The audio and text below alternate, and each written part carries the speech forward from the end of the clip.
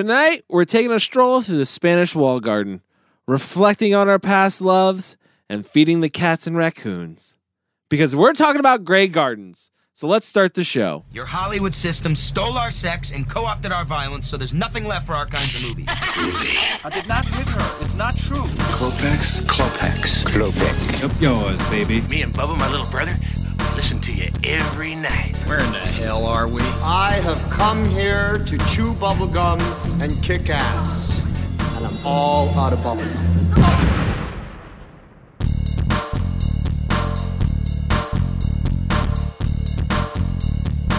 Hey guys, thanks for joining the cult. I am your host, Cody Everett. Tonight we are talking about Grey Gardens. But before we do, go head over to iTunes, leave us a review. We'll give you a shout out at the end of the show. We have one to do tonight, so stay tuned for that. It's a good one. And then head over to our YouTube page, subscribe, and check it out on YouTube. On iTunes or Apple Podcast or whatever the fuck they're calling it these days. Did you say YouTube to begin with? Yeah, I did. Then I corrected myself. But we're on there. Yeah, we're on there too. But we're also on there. Yeah, we're on there too. But iTunes has all of our episodes. All of our episodes That's are right. now available on iTunes. Go check that out. Over 130 plus reviews. For better or worse, right? Yeah. Yeah, damn right. That's Are true. on there. That's true. You know, humble beginnings. And then they're shitty. Yeah, everyone has to go through that growing period. That's true. We definitely did. We went through puberty in podcasting. It's okay. It happens. Tonight we're talking about Grey Gardens. It is directed by Albert and David Maysles. Maysles? I don't believe go with so. that. Okay. I'll go I with think that. it's Maisels. Came out in 1975. Had a budget and box office of Dan. Is filmed here in the U.S. Has a rating of Dan. And currently sits at a 93% on Rotten Tomatoes. If you don't know what it's about, it's a documentary that explores the daily lives of two aging eccentric relatives of Jackie Kennedy. Mm-hmm. So that is it. This was Mike's pick. If you're wondering who Mike is, Yeah. You're about to- I was confused. you're about to find out. Dude, I even had you know what's really screwed up? I even had a plan not to do this tonight, and I still did it. See, you thought about it. That I was did- the mistake. That was the mistake. I am joined by Kyle Smith, Hey, how's it going? Chris Willenbrecht, Hey, what's up? and Michael Salustio. Hello, everyone. This was Mike's pick. Mike, why'd you pick Grey Gardens? Man, I had seen bits and pieces of this film. I felt like we hadn't done a documentary in quite a while. And there's not a lot of cult film documentaries, I feel like, that This at least is come to the top of my head. This is the only second one I know of. Yeah. And I really just felt like it was time. It was on my list of cult films to finally get to at some point in time, and now is the time. Now is the time. Who has seen this film before? Not seen this film before? Anyone? Kyle? Kyle seen this film before? Not seen this film before? Kyle? I feel like I've seen this film before, and I've seen the HBO the movie as well that's based on the documentary. Wait, you feel as well. like you've seen it before, or you have seen it before? I've seen it before. Okay, when did you see it? Around the time that the HBO documentary Okay. came out, because I watched the HBO movie not knowing what the fuck I was watching, and then I found out How'd that this come is about? based off of just scrolling through the TVs and looking through channels. Okay. You know, And you said it this just looks settled. like a good one? Well, what happened was it opened when I cut to it. It was panning into. Oh, you guys haven't seen the movie. I'm sorry. So the movie opens with little Edie or Drew Barrymore doing the patriot Yeah. dance, you know, with the American flag. Yes. So it opens with that, and then it cuts to 30 years or 20 years or 10 years earlier, and they're in New York City, and it's Drew Barrymore, and I said, oh, there's Drew Barrymore. She looks hot, gorgeous. I like her as an actor. I want to see what this is. And then that's why I watched it. And then after I was done, I was like, I don't even know what this is referencing. And further research. And then you saw You the film. dug deeper. I did. Chris, have you seen it before? You not seen it before? Chris, I have had you seen it not before? seen this before, but I have heard about this movie for a long time. But the thing is, I never heard anything about it. I just always heard the title. I didn't even really know that it was a documentary. So I always thought it was just kind of like some weird drama or something. So I didn't really know much about this going into it, and I'm actually thankful for that. I did not hear a whisper or anything of this film ever before. This You've is my never even heard of this film? Never even heard of it. I was like, okay, like whatever. Didn't read anything about it, but went in blind like a little baby too. So had no idea it was a documentary. Yeah. It sounded like you said Dad had no idea it was. Daddy had no idea. Dad had no idea. And I was like, and then I thought to myself, don't ever refer to yourself as Dad on this podcast again. Really weird. And Big Daddy gives it 5 big raccoons. I loved it. Big Daddy. 5 fat raccoons. Big Daddy gives great gardens. Yeah. Let alone did I know it was a Criterion Collection film, and nor did I know how well reviewed this film is. Yeah, I didn't know that either. But until after I watched it, I was like, I got to check out what people said about this film. Mm-hmm. So, and what did they say, Big Daddy? that was number one, funny and gross at the same time. Yeah, see what I mean? That's how I was feeling when I thought that's what you said. Only on this show. So I was like, yeah, I had to look it up immediately and kind of figure out like what was so highly regarded with this film. And that's kind of where I want to take the discussion tonight. But I feel like we should do that when we come right back. This is the best thing to wear for the day. You understand? Yeah. Because I don't like women in skirts. And the best thing is to wear pantyhose or some pants under a short skirt, I think. Then you have the pants under the skirt. And then you can pull the stockings up over the pants underneath the skirt. Mm-hmm. And you can always take off the skirt and use it as a cape. So I think this is the best costume for the day. Okay. I have to think these things up, you know. Mother wanted me to come out in a kimono, so we had quite a fight. And we're back. We're talking about Grey Gardens. Came out when, Chris? 1975. That's right. Very important to know that. Mm-hmm. Documentary film right now that I feel like it is important to know that in this case. Actually, it is, because it does set up a timeline, because it is a glimpse into that time period too. But even though very isolated, it is a glimpse into that time Era, period. Yeah, and also, I mean, I'm not well versed in documentaries, but this is a kind of an early time for a documentary to get some success, right? To gain some kind of critical acclaim or something. I mean, I feel like they were always, even throughout the 50s, there documentaries. Yeah, but I feel like to get go. Yeah, I feel as big like as there's an accepted fact probably still at this time that if you're doing a documentary, you're not going to be making money. Well, also the type of look that, like, how they peered into these people's lives, like, I don't know that had been really done. Well, that's kind of that is a style for documentary, right? There's I don't know what it's specifically called, but it's probably non-narrative, but it's essentially all you're doing is you're showing up and you're turning on the camera, and you're not feeding anything to them. You're just letting them kind of be themselves, be you. Yeah. And I just want to see how you interact on a day-to-day life within your house. You don't see any of those anymore. I think, especially after what's his name, Michael Moore's, like when those documentaries became really popular, more narrative with styles. a lot of the narrative style, and there's a lot of editorializing and kind of guides you through it. Yeah. And then sometimes by the end of it, you're like, was this even my opinion, or was it really the narrator kind of pushing me to it? This one really just sits there. It's definitely like a more pure documentary, because really all I'm looking at is just this person interacting. It's voyeuristic, really. I mean, it's like they want you to be like a person that's like in their lives, like in their world. I don't know if I would disagree with. I don't know if I would agree with that, Chris. But first, let's go to Mike before I rebuttal that. Let's go to Mike for our new favorite segment in the show, which is Plots with Mike. Is that what it's called? Plots with Mike. Yeah, Plots with Mike. Well, I mean, Plots of Land. We need some special music. Being a okay. Plots with Mike.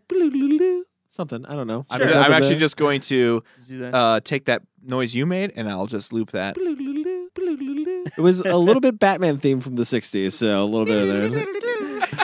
Well, I mean, it's a documentary. They just turn on the camera and let it go. So there isn't a lot of plot other than what it guides us kind of through and what we learn about their lives. But it's about Big Edie and Little Edie, Edith Ewing Bouvier Beale and Edith Bouvier Beale. They were mother and daughter, but they also happened to be the aunt and cousin of Jackie Onassis Kennedy Bouvier. She had a lot of last names.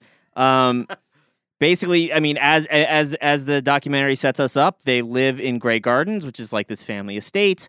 But the neighbors are really starting to complain because they don't have enough money to keep the place up. The foliage has gotten out of control. It's a goddamn forest in there. They live in, like, there's holes in the walls. They live in pretty much utter cat shit. Squalor. That's a very good word. I would have said cat shit. But cat shit is squalor, definitely. squalor. You know, cat shit and cat piss is all over that place. Oh, yeah. And this, that happens on film. They're threatening to evict them by, I guess, like, I don't know, whatever the homeowners association is at this time. I don't think it's the Department of Public Health. There we go. I think it's the house was violating health codes. So they need to clean this place up. They try to do it, but basically this documentary crew decides to come in, at least document their lives, and what they find is they're living in absolute squalor, and they don't seem like they're all there, and they're very, let's say, eccentric people. Yeah. But there's also a conflict between the mother and the daughter as to how they even ended up there. And as they're telling the story, I think that conflict seems to intensify as the story keeps getting more and more out, more and more into it, Whether it's the producer sitting there on the sideline saying, well, tell us more, which I imagine that's probably what guided them into it. But I feel like if there's any plot, it's how did these people get here? How did they get into the situation that they are in? And, like, what happened to them? Yeah, and the isolation that they really have around them. They're hermits. They only interact with a few people, and, like, I can imagine that would do some weird things to your brain after 10 years, or 40 or 50 or however long they've been in that house. I think it was like 30 years at that point for one of them. I think 50 years they had the house for 50 years. Well, that was Big Edie's house. Yes. So that was she didn't always live there, but she did. She eventually moved there, and then while she lived there, little Edie lived in New York with her dad, with the father. What is his name, Mr. Beale? Mm-hmm. Mr. Beale, and then she went. Then she came back home. I don't know how long they were in that house though for together when that crew shows up. But the crew basically shows up just to kind of jump off of what Mike was saying is that the filmmakers were making a documentary about the Bouviers. So Jackie O's family. Jackie O's like, deuces, I am not fucking doing this. Mm-hmm. And they had already gotten footage of little Edie and Big Edie, and they're like, fuck it, we're doing a whole thing about them. Yeah. And that's kind of, I think, what kicked this whole thing off. So there you go. There you have it. That is the plot with Mike and Kyle. Backstory with Kyle. Plot with Mike. Backstory with Kyle. I like it. I like that. Yeah, new segments for the show. Although I like the title, I don't like the work that comes with that title. I have to do research now. Not every film's going to have this interesting of a story. Right. I'll give you my opening impressions of this film, and then we can kind of go from there. When this thing, again, going into this blind, not knowing anything about it, when this thing opens up and it starts introducing you to these characters, I believe it's that walk through the garden. You get that whole like outfit description thing, like why she's wearing what she's wearing. She calls it a costume. Yeah. And and then they go up to the porch eventually. Yeah, where you get the better thing, and then like the mother sitting better there, thing, a better view. There you go. The mother sitting there, a better thing too. The mother sitting there in like a tube top, like just looking ragged as hell, honestly.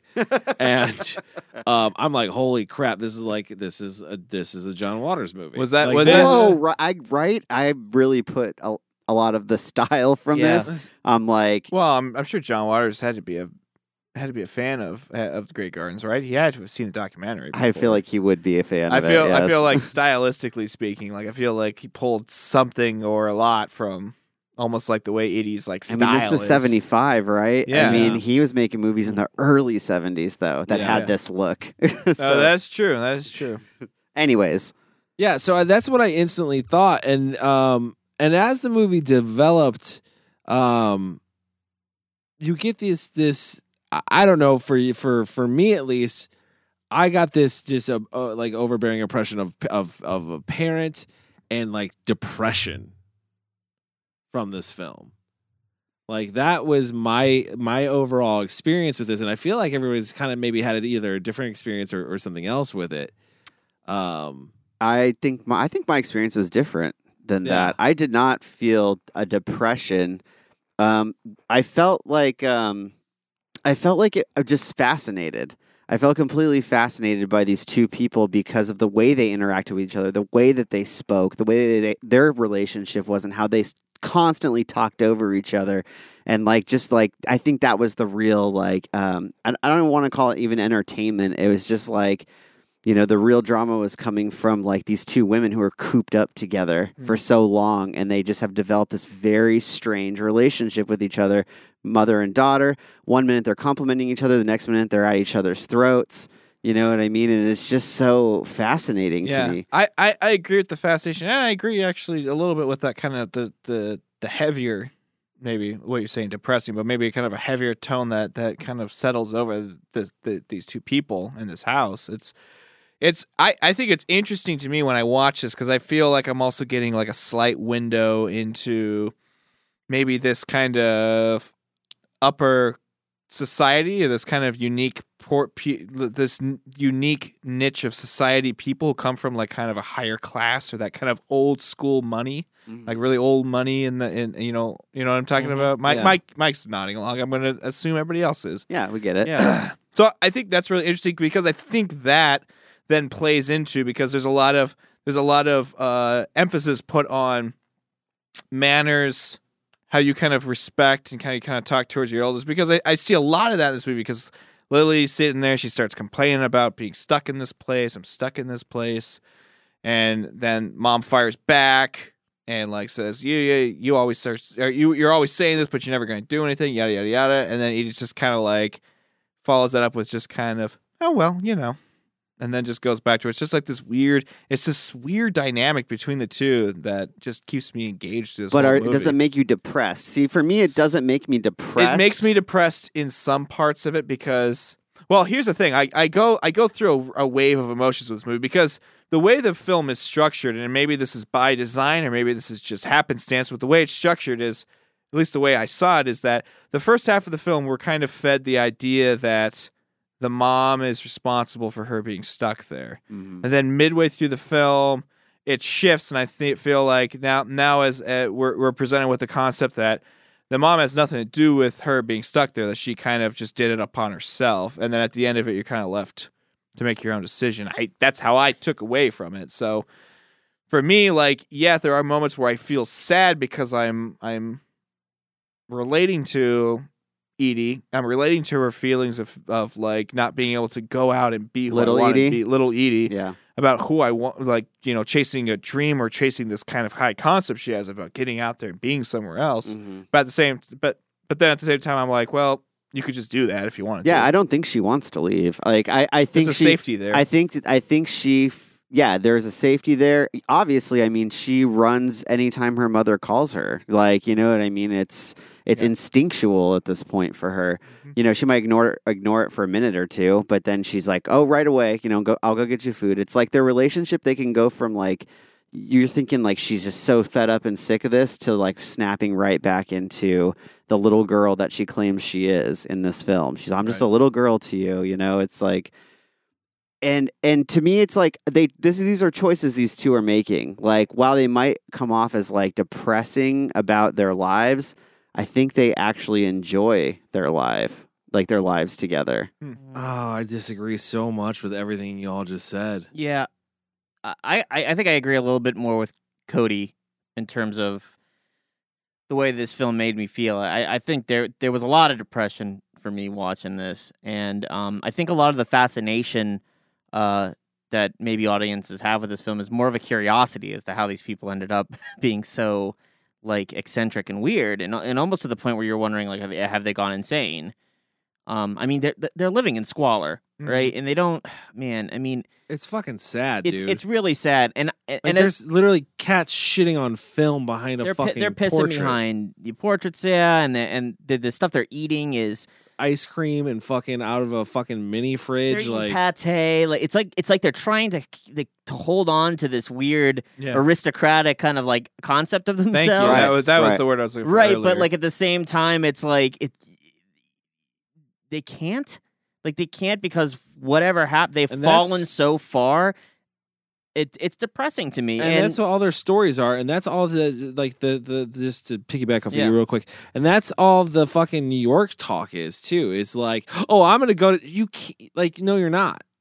No, you can't. Well, she did. She did after, and they sold the house, and she got more money for that. But at that time, she couldn't do that. She was like, I should be in New York. It's like, no, you can't be. And you know you can't be, but you're going to play up this grandiose view because that's what you think people should perceive of you is like, we're fine, we're okay, we're this. And it's like, you're not that, and you know you're not that, but that's how you hide the pain. I feel like her mind is so fleeting that it like doesn't really... I almost feel like she doesn't think that deeply about like manipulating a situation. I feel like she's just kind of I think it's second reactionary. Nature. No, I think I think it's second nature by this point. By this point, like I've met people before in my life that lie about things they have to feel better about themselves. Like, yeah, I go to New York all the time. Oh, in New York I did this, which I'm sure when she was younger she did do those things because she talks about them, in this film. But at the current state, she couldn't go back there and do those things. Well, let's talk about the family history a little bit here too. I mean, and what they're all kind of dealing with. I mean, you got so they make a point throughout, within this film that they talk about like the Bouvier money, right? And Jackie Onassis' father was a stockbroker, and his mother was a socialite. Her mother was a socialite, and I mean, now you got also the First Lady of the United States, and probably the most beloved First Lady that has ever has graced the walls of the White House. They got that working, and then on top of that, Little Edie has another, like shadow she's living in is the fact that Big Edie was a relatively popular singer. She was known as a singer, and she was a lounge singer, and she has this history, and she kind of goes off and tries to go to New York to I guess to in some extent to be a dancer, but at least go into the industry, go into the entertainment industry, and she just doesn't do it. I think that this just like with this family, there's a lot of pressure to be somebody, right, and I think Little Edie. I mean, I kind of want to agree with you, Chris. That I mean, maybe she could have left at any point in time and gone to chase her dreams, and she just didn't because she's frozen. But I also do feel like she's a little trapped. So I don't know how much because I want to. You guys were talking about Big Edie being. Were you talking about Big Edie being manipulative? She is manipulative for sure. Right. Okay. So. That's something I don't want us to lose sight of. And again, I have no idea how accurate or how much the HBO film of their lives is. I have no idea. But if I'm going off of that, but I'll just explain to you how it's presented to you in that movie, which is that Big Edie Big Edie, she lives in that Hampton house with her lover, who is a musician, who is the piano player, the accompanist. And she lives there with her for a long time, and he eventually deuces out after the husband's because the husband goes back to New York, it's like, fuck this, I'm not part of this anymore. Right. They don't technically get divorced, which they mentioned in this film. And then Little Edie's there living with Mr. Beale and meets a rich guy she's starting to have a relationship with, and Big Edie starts to call her and starts to manipulate her and starts to make her feel feel guilty for being in New York and not back at home helping her because at the end of the day she just didn't want to be alone at all.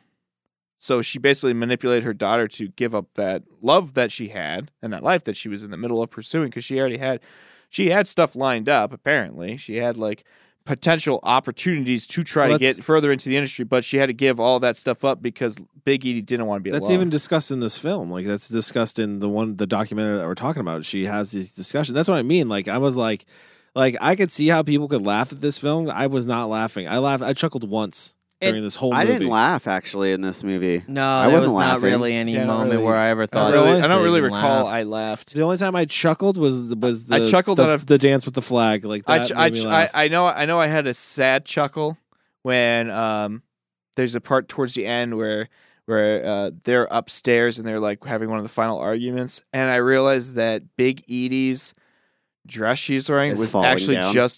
It has nothing to do with that. It's the fact that it's a fucking sweater that is just pinned across the front of her. Wow. So it's just you could see the arms of the sweater going around her back and tied together. And I thought, like, God fucking damn it. I mean, and you see, Little Edie is a great example of like the type of, so if you've ever seen any pictures of Little Edie when she was young, yeah, she was gorgeous. Oh, she was gorgeous. She was a gorgeous woman, very tall, very like a model of her time. It's very possible she could have had a career doing modeling or dancing or whatever. But she actually ended up losing her hair relatively early in her life. I was going to ask about that. They didn't talk about it at all. They don't really talk about it, but if you look up a little history, she did actually start losing her hair due to some condition. And that's why she wears like these weird things like towels over her head. Yeah. But like again, back to this whole thing of like this it's almost like independent aristocracy, like taking independent filmmaking attitude to like trying to look bougie in some way, right? Like or upscale. Like she's taking a common headdress and she's trying to make it like this really fanciful thing. Right. And she has this like whole what is it, like what do they call that? Like a pin in it, like brooch. a fancy brooch in the top of it. But really it's just a bath towel. That's all it is. Right. And like that's everybody's, like her and Big Edie both have this weird style of just taking common, almost like they walked into a Goodwill and like just started picking things off the shelves and said, safety this pinning works them as, together. You know, exactly. Yeah. Like I'm like it's when you Going go to the gala. It's like with when you that go on on Instagram, you see like these Instagram posts about like turn your giant sash into a dress 5 different ways. Right. Yeah. Just pin it this way and cut it over here. It's like they were masters of this before that ever became the DIY. They were making whatever DIY they had fashion. work. They had to. They had to. They don't have the money to go and buy clothes. They don't. Like, they don't. But they're desperately holding on to this concept. Nor of can that. nor can they, because that's the only thing I feel like gives them a purpose and confidence in whatever daily life I don't even know if, they have if that's giving what up. gives them purpose and confidence. I feel like that's just kind of part of that aristocratic attitude and idea is that this is who my family is and this is how I am. I'm not going to just totally abandon that type of thing. So it's like holding on to what you feel like you're supposed to hold on to. I think or it's trying to something. hold on to a status that they know that they still Yeah. they I don't can't think achieve. I We're really using the word never really got the idea that they. Sorry, Mike. Yeah, I mean, go ahead. I never really got the impression that they really honestly cared about their status because I they naturally were the outcasts of that family and they were fine with that. I think for little Edie especially that she's trying to Little Edie Especially. basically little Edie's holding on to basically trying to actually live her life. She got fucked. She got fucked out of having a life of her own. I do agree with that she did get fucked and she is, but I think she's also like codependent. Like I think she's also just she's as codependent. codependent now. I think for sure. I think she's just as codependent on the they mother. both are. Yeah, I think she's just as codependent on the mother as the mother is on her.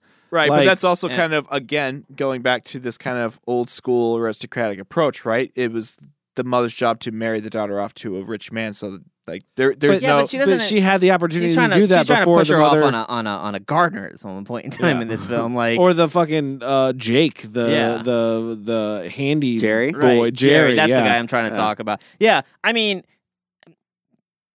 yes and no. Like I said, like I agree with you, Kyle. Yeah, I think there is some level of like they're trying to remain upper class. They're trying to remain upper crust. Right. I think they're trying to. Or it's just ingrained in them because they came from That's it. what I'm saying. Yes. Right. I think they're trying to perceive it because that's what they think people like. I think that's what this whole movie is like. Do I think this is how they act on their daily days? Daily days? No, I don't.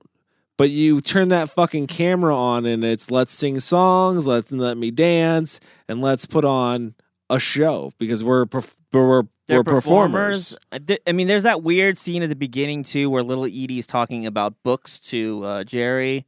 Did you read the book about like? And it's almost like she's bragging about like that she like she's reads. showing off her her status, if you will, like or what she Yes. thinks her status is, like Yes. Yeah. in what she tries to discuss and Well, that's her interests and all this stuff. That to me is a defense mechanism of of like, come on, fucking Jerry knows you're fucking broke ass, and you know you're a broke ass, but you're gonna upplay it like I'm not a broke ass. Look, I'm so intelligent. I really agree with Mike though. I feel like a lot of that is more so coming from this is just ingrained into them. So I used to hear this thing about the Great Depression, right? That like even in the Great Depression, every man owned a suit because you just owned a suit and it was a status symbol, right? And it was the one thing you held on to.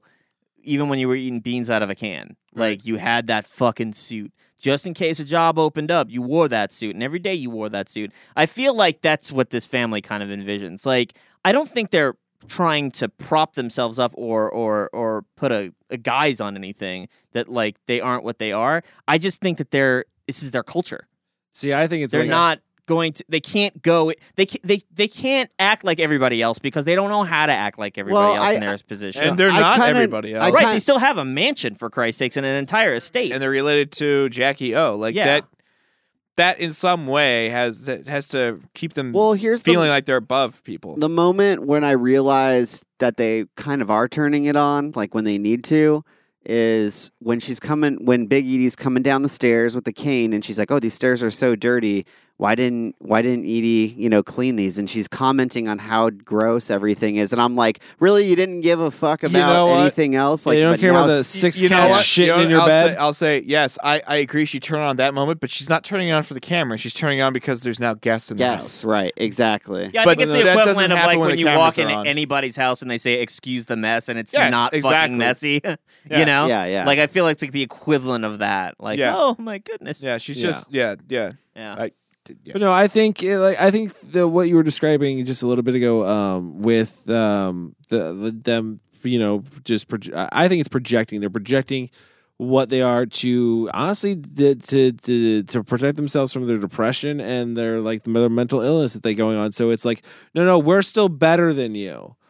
Because this is who we are. Like, oh, I read this book, Jerry. I don't know if you can handle it because I'm so much better than you. Well, no, you're not. You're doing that to protect yourself. I don't want to use the word better than, because I actually didn't get the impression that they were trying to. I did at that moment, just that moment, separate themselves from we're upper class and they're lower class. I'm just saying that when you grow up in a certain atmosphere, you take on that culture, and there's nothing you can really do about that. No, especially if you've not known anything outside of that. Right. If you grew up in that and then you recluse yourself. I don't disagree with that, but these people have, I got the sense from this film that these people have been in this position for way longer than you guys are giving. It's not like this happened to them 2 years ago. No, not that. I agree with you. Yeah, it's at least 10 years. Yeah, so they've at least been living in squalor for 10 years. Like, come on, they've had to somewhat adjust to it. So, but that's not how culture works. Like, it's not how you brought up and stuff like that. When you're brought up a certain way, that's not true. You can live there for 30, 40 years. And actually, let's be honest. People hold on to those things.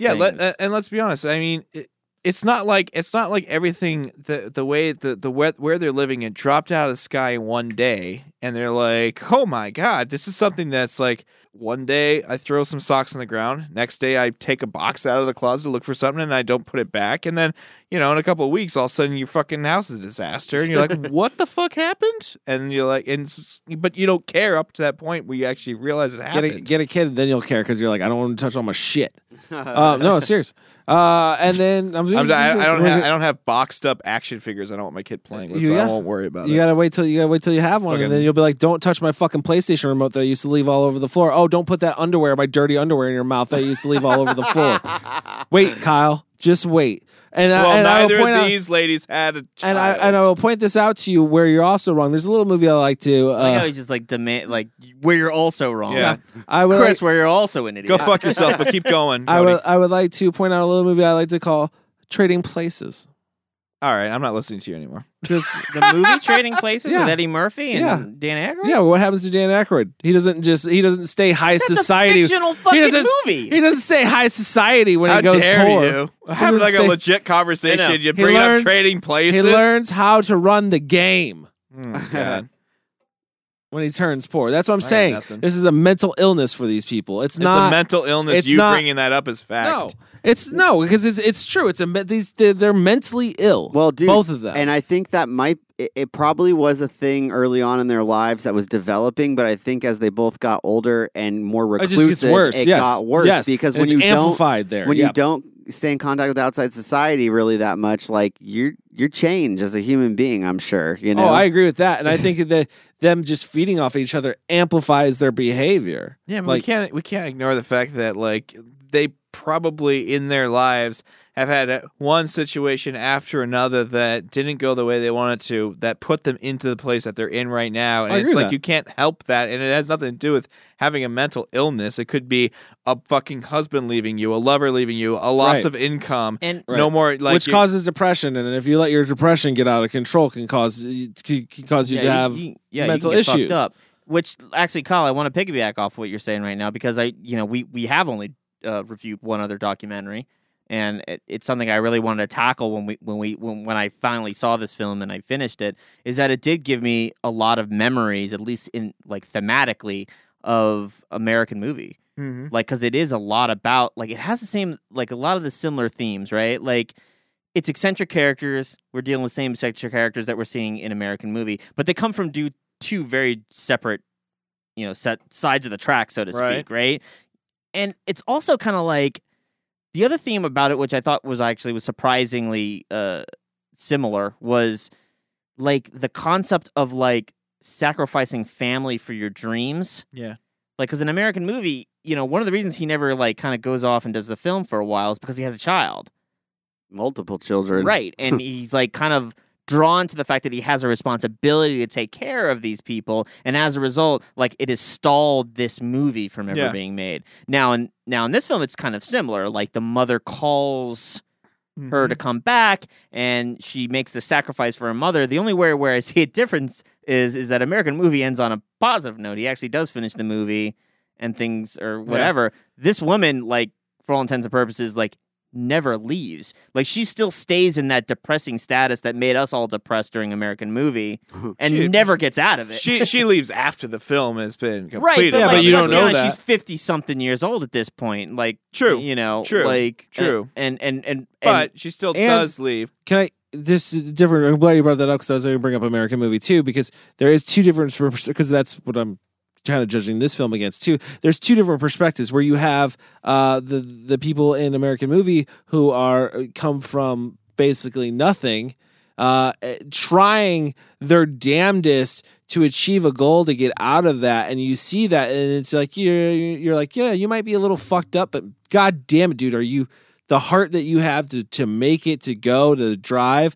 I'm impressed with, and I wish I had that, and it gives you like this I don't know, hopeful feeling. Yeah. Where this film, there's none of that. No. There is absolutely zero. I think there is drive, but it gets completely stifled and stomped out by like a moral responsibility, like that little Edie has towards her mother. Like, if I leave, she's just going to be fucking alone. No, I agree with you, but and I feel like that is what's preventing her from even chasing. If you look at little Edie, she had all the privileges that would like be able to facilitate her dreams to happen, and then she goes to her mother, takes care of her, and it goes on too long to the point where it's all gone. Yep. Right? As where in an American movie, those guys have fucking nothing. Right. Like they are nobodies, and quite possibly like maybe even talentless. Like maybe never will achieve that kind of stuff. They have no privileges that could like catapult them into this area. So I kind of feel like it's a weird. It's like watching American movie in like reverse. Yeah. It gives you the reverse feeling. Yeah. Whereas you see like somebody starting at the top that kind of achieves failure, whereas like in American movie they're starting at the bottom and trying to achieve success. Right. Yeah. It is cool, and I will say it is a little different. Like I feel like American movie, like again, is just it's lighter than this film. Like this film has so many elements of just like you feel like at a base level, there's something wrong with these people. Yes. Like everybody can look at this movie and say there's something really off about these people. You can't quite put your finger on it. Could be a result of their lives that they've had. Could be a result of the relationship they have together and how they communicate. It's just caused very strange people, to grow out of that. It's a really unique set of circumstances and situations that basically create these two characters that they're created from. Like that's why it's so odd, because it's like how many other times in history did you end up with two women who were attached to basically American royalty, quote unquote, with like the Bouvier family, who just like recluse down into this. It's just such a really unique thing, and that's why the movie's so interesting, I think, and why his character is so interesting, because it's like, I don't fucking see this again. How many times this happened? No, I can see it from that point of it. But I also think like what my biggest thing too would be with this film is that, at least with going back to American movie, just to compare it to another documentary, is at least that there's a progression with that film, where I feel like I get no progression with this film. I disagree. Oh no, you get a progression in a different direction. No, I feel like as far as like there's a progression in the story, where in this one I don't feel like. For me, at least, guys, I did not feel a progression in this story. For me, it was a snapshot of these people's lives and them being crazy for a little bit, and that was it. Like, I had talked to Mike about this. Like, I believe, like, from what I've heard about most documentaries, is you film your documentary, you film your subjects or whatever, and then you do your narrative and your story and the editing, which I feel like they didn't really do that in this film. No, what I feel, maybe I'm seeing something differently than you, but the progression was the deterioration, I feel like, of their relationship in a sense, because when it first started off, it seemed kind of playful, like they, understood each other, whatever. Mm-hmm. By the time it got to the end, it was just became hurtful. Like, they were trying to hurt each other's feelings. They were insulting each other. They were yelling over each other. Like, it got way more intense. Little Edie became way more aggressive, like with the way she was dealing with her mother. The mother became way more insulting to her daughter. Yes. Like, you kind of saw this like progression of like how they can really get nasty with each other and then snap right back. Which I think go on. All four of us wanted to jump on I know. I just wanted to jump off what he's saying, and this is going back to what we talked about earlier. I think what you brought up earlier, Cody, which was like, these are performers that are turning it on for the camera. Yes, they were turning it on in the beginning, but what he's talking about is these cameras have been around long enough that we're actually seeing their real lives together in this house, and that's the progression you see to me, the progression I saw was, again, like the story they projected to the filmmakers about how they got into the situation kind of went from, happenstance, this, and then as the movie progresses on, it just gets more, well, you did this, it becomes finger pointing, and then it just, the relationship breaks down and crumbles from there. And there's also a lot of reveals that happen far towards the tail end of the movie that happen at the beginning, and I think there is a lot of, That is where the central conflict is, right? Like, at first it becomes, look at these two wacky characters, right? And then you're like, why are they living in squalor? Right. And by the end of it, it really does turn into little Edie, accusing the mother of piggybacking off of, like following this piano player that she had, and like kind of accusing him of things. Also blaming her for never having a love life. Right. Yeah. And then finally kind of and even at one point in time saying like, look, all of this success that we had didn't come from your fucking voice. It came from the Bouvier money. Right. She makes a point to say that at some point in time too. And then by the end of it, she really says like, I came in here and sacrificed things and I have a resentment towards you. And I mean, I'm not going to say that I think that this is the first time she's probably ever said it. Yeah, I don't. Right? No, I agree with you 100%. Like there is a part of me that feels like this. They have this conversation a lot. Yeah, they've had this conversation. Argument. Sometimes this comes up, right? Because especially the way the mother reacts to it is, I'm like, whatever, here we go again, kind of thing. Yeah. And there's a lot of that even coming from little Edie too, especially when she's critiquing her about her singing. Right. Yeah. Where it's just like, here we go again. She's going to tell me I'm a horrible singer, and I could never have made it, and that's the reason why I'm here. Right. Like, that's the real them. I feel like at that point. Still, what we're seeing in the film is not that. Like, they really hold that off towards the end. Yeah. And it really does kind of play off as a mother and a daughter kind of rectifying and then finally coming to an ultimate climax as to like finally telling them how they feel about one another. Yeah, I would be really curious. Just it would settle my curiosity, and which I think you said there's a documentary about the documentary. I would really like to find out exactly what happened in the editing room. If what we're shown is in a relative accurate timeline from when they started filming to when they finished filming, or if there was a lot of like fuckery that happened. Like in the they editing built room the story in the editing room. to build Yeah. this tension up more. Yeah. The tension is real, but how it's presented to us in the audience, I want to know if that is some form of injecting a narrative. Yeah, and I think there could be some of that for sure. Yeah, Like I don't know. I can't say at all. Like they're trying to make something interesting, so naturally you tend to. But I would like to believe it happened in sequential order. Like it was this progression of like this. They were there for a year. They filmed them for a year. By the end of that year, it started getting to this point, and this is where they're at when we leave them off. And which could have simply been the way it was. Yeah, the filmmakers could have sat down and as they're piecing together, we're like, look, like. If I was to give you in a nutshell what 1 year was like, they were nice for the first 3 months, kind of okay in the middle, and then really nasty towards the end. And let's just structure the documentary how we experienced it. Yeah. Who knows? Or they could have just chopped out all the garbage and chopped out all the mistakes and just given us some kind of linear narrative, linear account of what happened. I don't know. See, you guys see that end.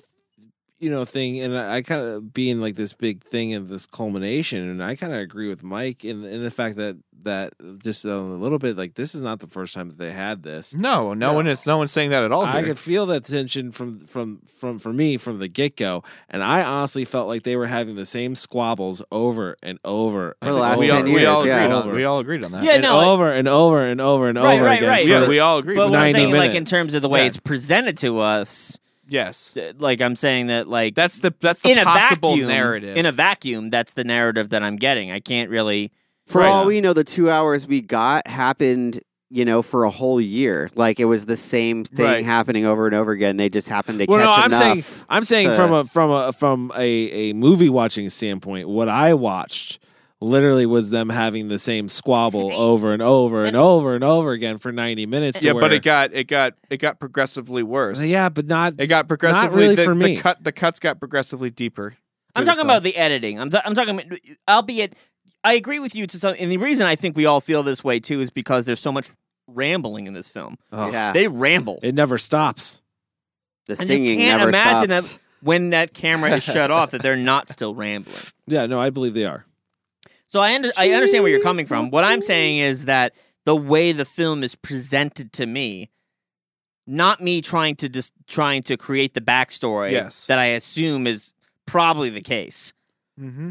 I can't help but say, like, okay, well, if that's the case, then if this is a story about two eccentric people and then a mother and a daughter, and then the conflict just rises and rises and rises until the daughter actually does finally say, look, I think that you're the fault. Right. For me, and that's failing on my what dreams. we were talking about. That's what we were specifically talking about. I have a maybe you guys got this. I don't know, but I feel like the first half of the movie or the beginning part of the movie, with the way we're introduced, is I feel like as an audience we're supposed to sympathize with the mother because they make little Edie really kind of obnoxious and very out there and all this stuff, and you're kind of like, oh, the mother's interesting. She's bedridden. It seems like she's whatever. She can't get up. She's got this crazy daughter bouncing around the house doing weird shit. And then I feel like they try to change it up and show you what the daughter's has to deal with every time she leaves the room. Who's fucking calling her name from the other room? The mother. Every time she's gone trying to do something on her own, the mom is yelling for her to get her something. So then you start to, they try to flip it around and make you sympathize with little Edie. Damn, the mother is really needy and maybe she is telling, the truth and saying, my mother needs me. How would she take care of herself? Blah, blah, blah. And then, by the end of it, they don't really give you a conclusion as to who is what, because I feel like the deterioration of their relationship proves that they're both kind of in this crazy headspace together. Well, that's exactly what I was going to say, is that I got that from the beginning of the film. I didn't need it's so weird. I didn't get this culmination of a big thing, because even just the little stuff in the beginning of the film, I'm like, oh, these two are at a point to where they could snap on each other at any time. We're just waiting to capture it. I got that from maybe that's because I come from a dysfunctional family. Maybe that's why, where I've seen shit like this happen. But we're not in disagreement. None of us in this room are in disagreement. I feel like you think that we don't see that. I'm not saying that. I'm just saying for me, from an aspect, it's there was no crescendo for me. This was a flat movie throughout for me. Like this was, in my all honest opinion, like I was after 30 minutes into this film, I was ready to turn it off. You didn't really see like a huge progression with these characters. I didn't see like what was the point of going on. Oh, let's not say huge, Chris.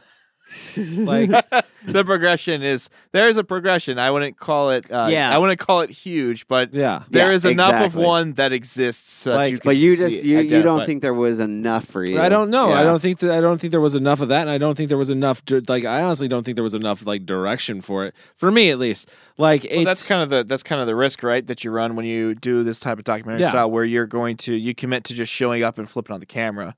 You kind of just get what you get. This is the worst one of my wedding pictures. The others look worse. I was going to be a singer, you know, professional singer. I met Mr. Beale, the jig was up. Do you remember this? May I see that, please? Villain of the piece. To my best friend and most delightful comrade, to my only sweetheart and wonderful wife, I tender this likeness of her husband, Phelan Beale. 1929. But we did love each other. Did I laugh when I read that? Aren't kids terrible? I just roared. And the people don't speak. They never get divorced. You know, you just can't tell. I'm a very happy woman all my life. And we're back. Ooh. Talk about Grey Gardens. Where did we leave off? We left off. We were getting real deep on it, but maybe we should go to like technical. I think we should go to some level of technical. Yeah. Is there? Actually, you know what I can say is that there was some great pull-ins and like cinematography as far as like where it would line up to, in my opinion, to some of the drama and dialogue. Like there's like a weird shot of her feet that kind of like it zooms in on it as like some kind of like tension fight build scene is happening that I liked. Yeah, I think they really made you feel something about the setting that you were in, which takes some coherence to like create that. Like as far as like capturing moments, being really close up on these people at certain points, making it feel kind of invasive, very intimate, yes, and then occasionally breaking that fourth wall and showing themselves in the mirror or whatever. Because I was wondering, what does the guy behind the camera look like? Who's that guy? And then I would see him in the mirror like once. I'm like, okay, now I have like a different perspective of this film.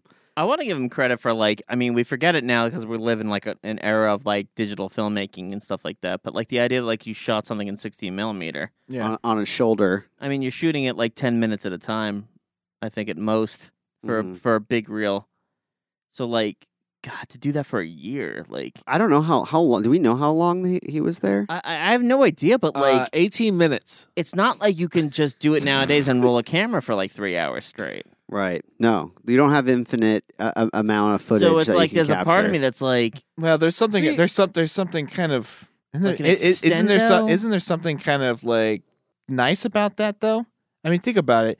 He was able, if you're shooting 16 millimeter, and if you're saying it's true on a full reel, it was about 10 minutes. It was like 10 minutes. If a full reel's 10 minutes, then like the cost of film, you have to factor it's like guys firing away when shit's going down. So it's probably a lot of waiting, but that time waiting is probably actually benefiting the documentary even more because that time they're waiting is that time they're building better rapport with these people without a camera in their face, right? So when they start firing, the people get more comfortable. Whereas nowadays, you could fucking click that shit on and fire for a whole day straight and not even fill up a fucking SD card. I wonder if it is like you're sitting there and you're talking to them, cameras are off, they're not rolling, and you just don't tell them when you're like clicking it on. And like, aren't 16 millimeters kind of loud though? Some are. I don't know. Because I didn't hear the camera at all in this. Well, I mean, there's all the ADR. There's always ways to there's always a way to hide. Right. To hide the sound of the camera. There's a couple scenes though I heard. If I saw this on like digital, this story told on like digital, I think it would look like an episode of Hoarders or something.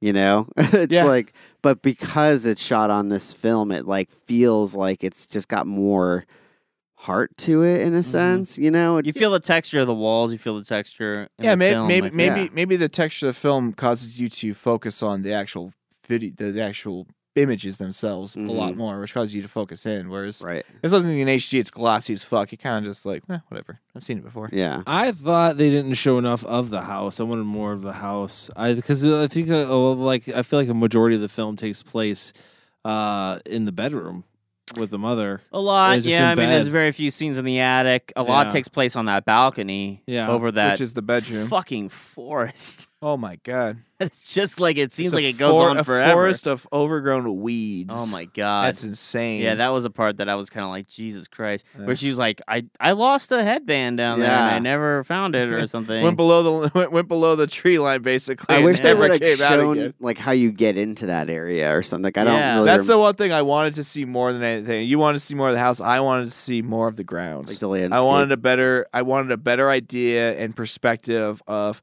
how sprawling the grounds were and how deep that jungle was. So if to me, like, and I guess that was to give that claustrophobic feel. I think it works. They were trying to get though with this film, but yeah, I just wanted to see more of. I was more interested in the house. I wanted to see more of it. Like, just like you could tell it was a beautiful. At one point, you could tell it was just a beautiful You house. can go look at it online. It just sold. It was just sold. It's just sold a month ago. Gorgeous, apparently. I mean, they really so the lady she sold Lily sold to. She works for the Washington Post, or her husband was the longtime editor of the Washington Post, if I remember correctly, and they bought it, agreeing to not tear it down, and they painstakingly restored the house back to its original glory. And you can go look at pictures of it online now. They just recently sold it. I think it sold for like 16 mil, maybe less. I can't remember. Damn, I want to check that out. That sounds awesome. Yeah. I believe it's actually it's classified as a historical landmark. I think it has to be. It has to be. Yeah, at this point.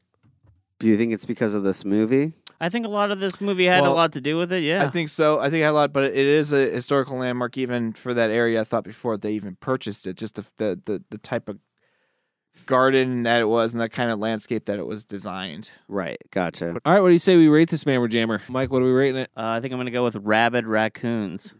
You got it. There were none that were rabid, though. I want to there say wasn't, but they looked very playful, Some of them grabbing their some of them loaves look a of little white sketchy. bread. Somebody look a little Iron sketchy. Kids or whatever Yeah, it they're was. fucking. Or Wonder Bread. There you go. I guess I'll go first on this one. Why I think this movie is kind of interesting to talk about. To watch it for me was just I honestly, guys, I didn't have I don't see what everybody sees in this movie. Like, I don't, as far as like the I guess the love for it. Like, this is a one-time watch for me.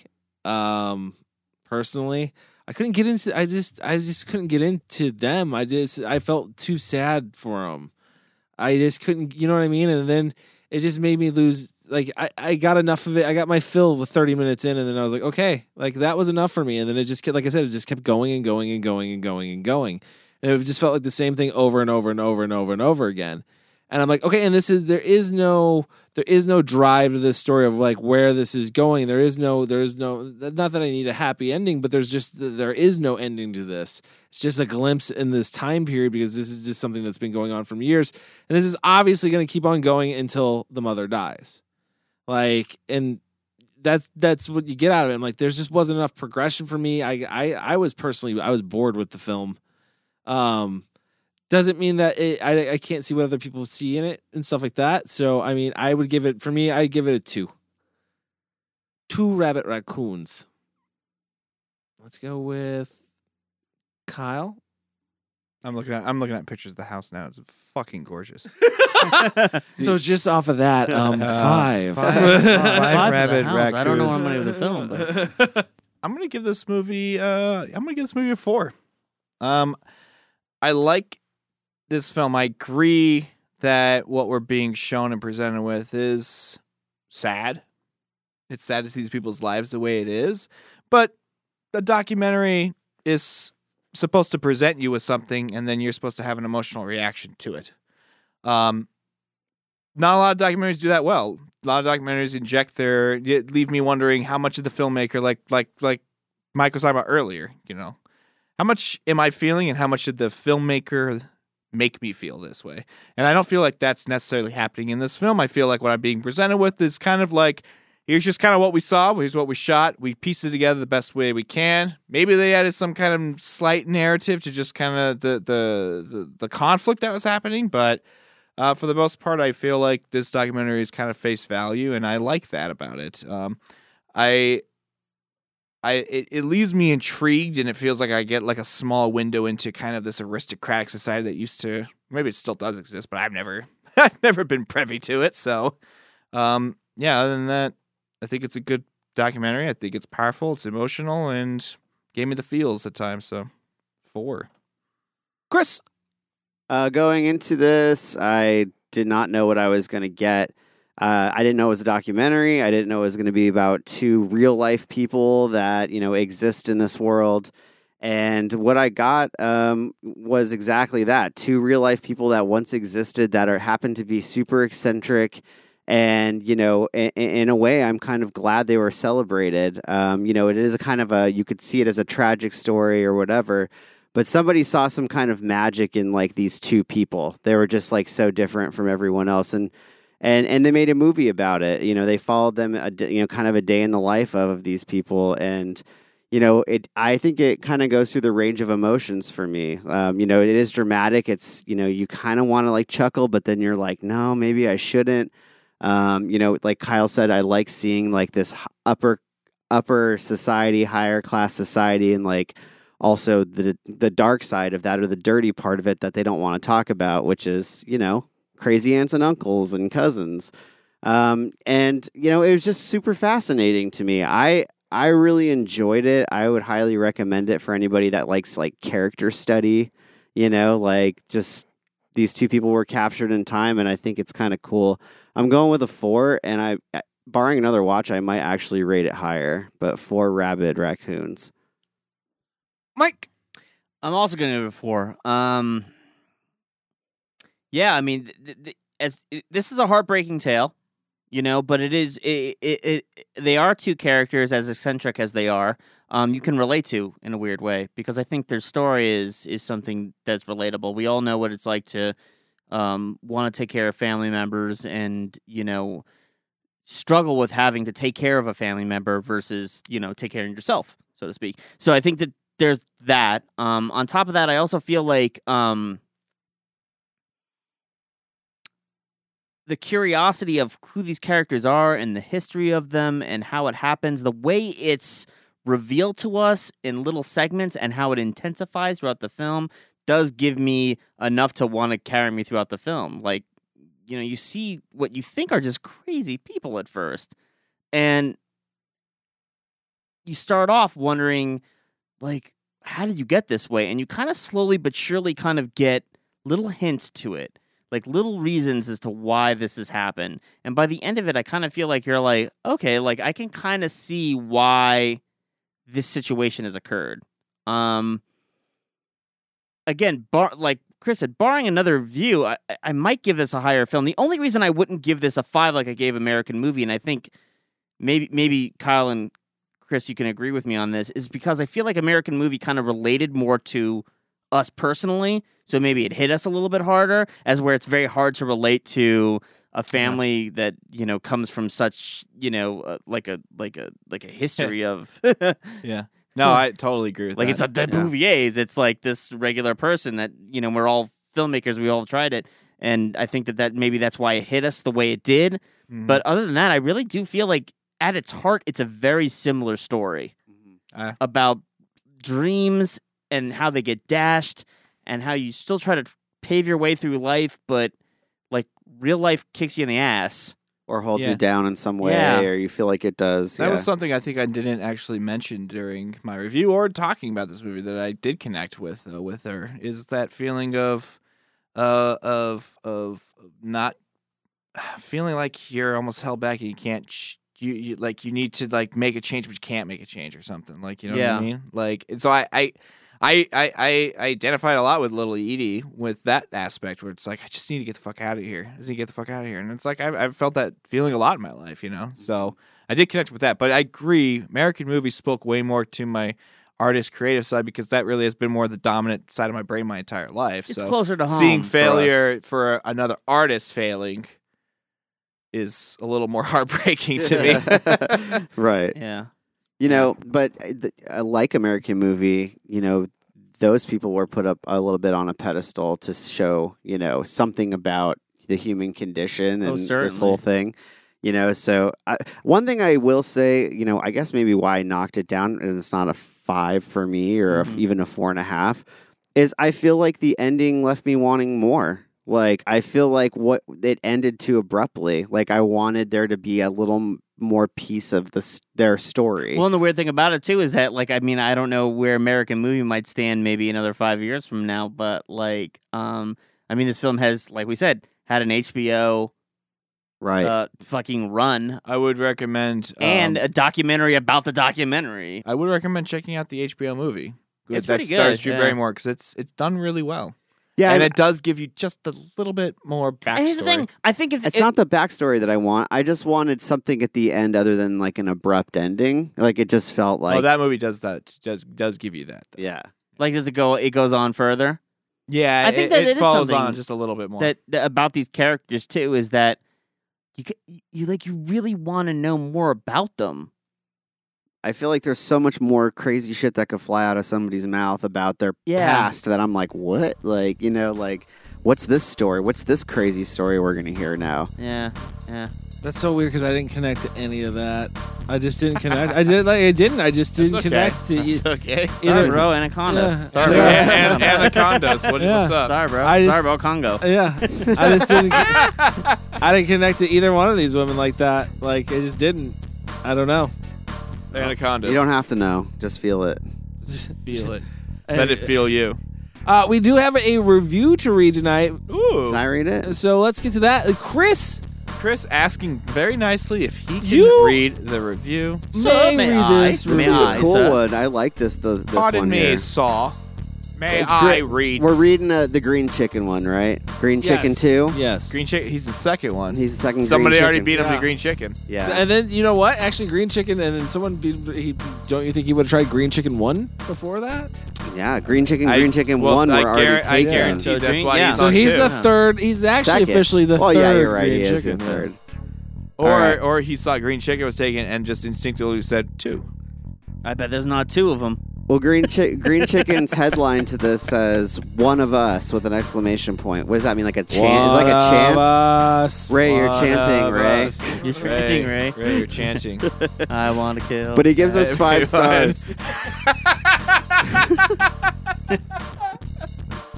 Green Chicken gives us 5 stars, and he says, "Thanks for this great podcast. You guys present a podcast that is, intelligent but not boring, funny but not silly, insightful but not geeky, but most importantly, respectfully conversational. I don't feel like everyone is just waiting around to talk or to take their turn to talk." Hell no, we don't. No, we're all on top of I each think we other. did that in the beginning. If you go back The and listen worst to any of part- those new yeah. episodes, See, That's the NPR He knows era. a world. He knows a world before we fucking put all the episodes on iTunes. Right. If you go to the beginning, it's World- just a mass confusion. definitely We're waiting all for our about to get turn. rocked. Right, but he says, plus you guys pick great movies. You had me at Arena. That's funny. I thought I was the only person that knew that movie. It was a long trudge through other film podcasts before I found you. And now for a recommendation. A Boy and His Dog. That's from Green Chicken 2. 5 Thank stars. you, Green Chicken. Thank you. Green Yeah. Chicken. You know what, Green Great Chicken? review. You're number 1 in my heart. Yeah, you never have to be number You're 2. the only green Yeah, chicken. you're the only green chicken we Only care Green about. Chicken for me. And it, that was great. That was cool. Keep them coming, getting guys. silly. Keep 'em Yeah, coming. no, come on, 10 more thousand. 10 more thousand. 10 more thousand. This is a train wreck. Where are we going with This is not a train wreck. No. This is a well put together That is- production, Chris. How dare you? That was a callback to last week, Chris. Yeah, I got it. It lasted too long. Okay, it was a It callback lasted to too that. long then. We get that many more, and I can quit my job. Yeah. So keep them coming, people. Keep them coming. No, it's been a good run. Like we've done like one. I don't know. Don't say it's been a good run because to me it just sounded like, well, it's been a good run, guys. Thanks for being friends. No, I And- meant for this episode. So we might as well get to the fact that you can follow Kyle You can follow me on Instagram at cultfilm_Kyle. You can follow Chris cultfilm_Chris on Instagram. You can follow Mike at Mike Salustio on Twitter. And you can follow me at VHS Collect on Instagram. And that's our show. Whenever you're going to join a cult, just make sure they watch good movies. Whenever you're going to join a cult, just make sure whenever you get to it. Whenever you do it, just do it now. Just remember, whenever you're joining cults, because there's multiple cults and stuff, you can join a cult, make them watch good movie and stuff.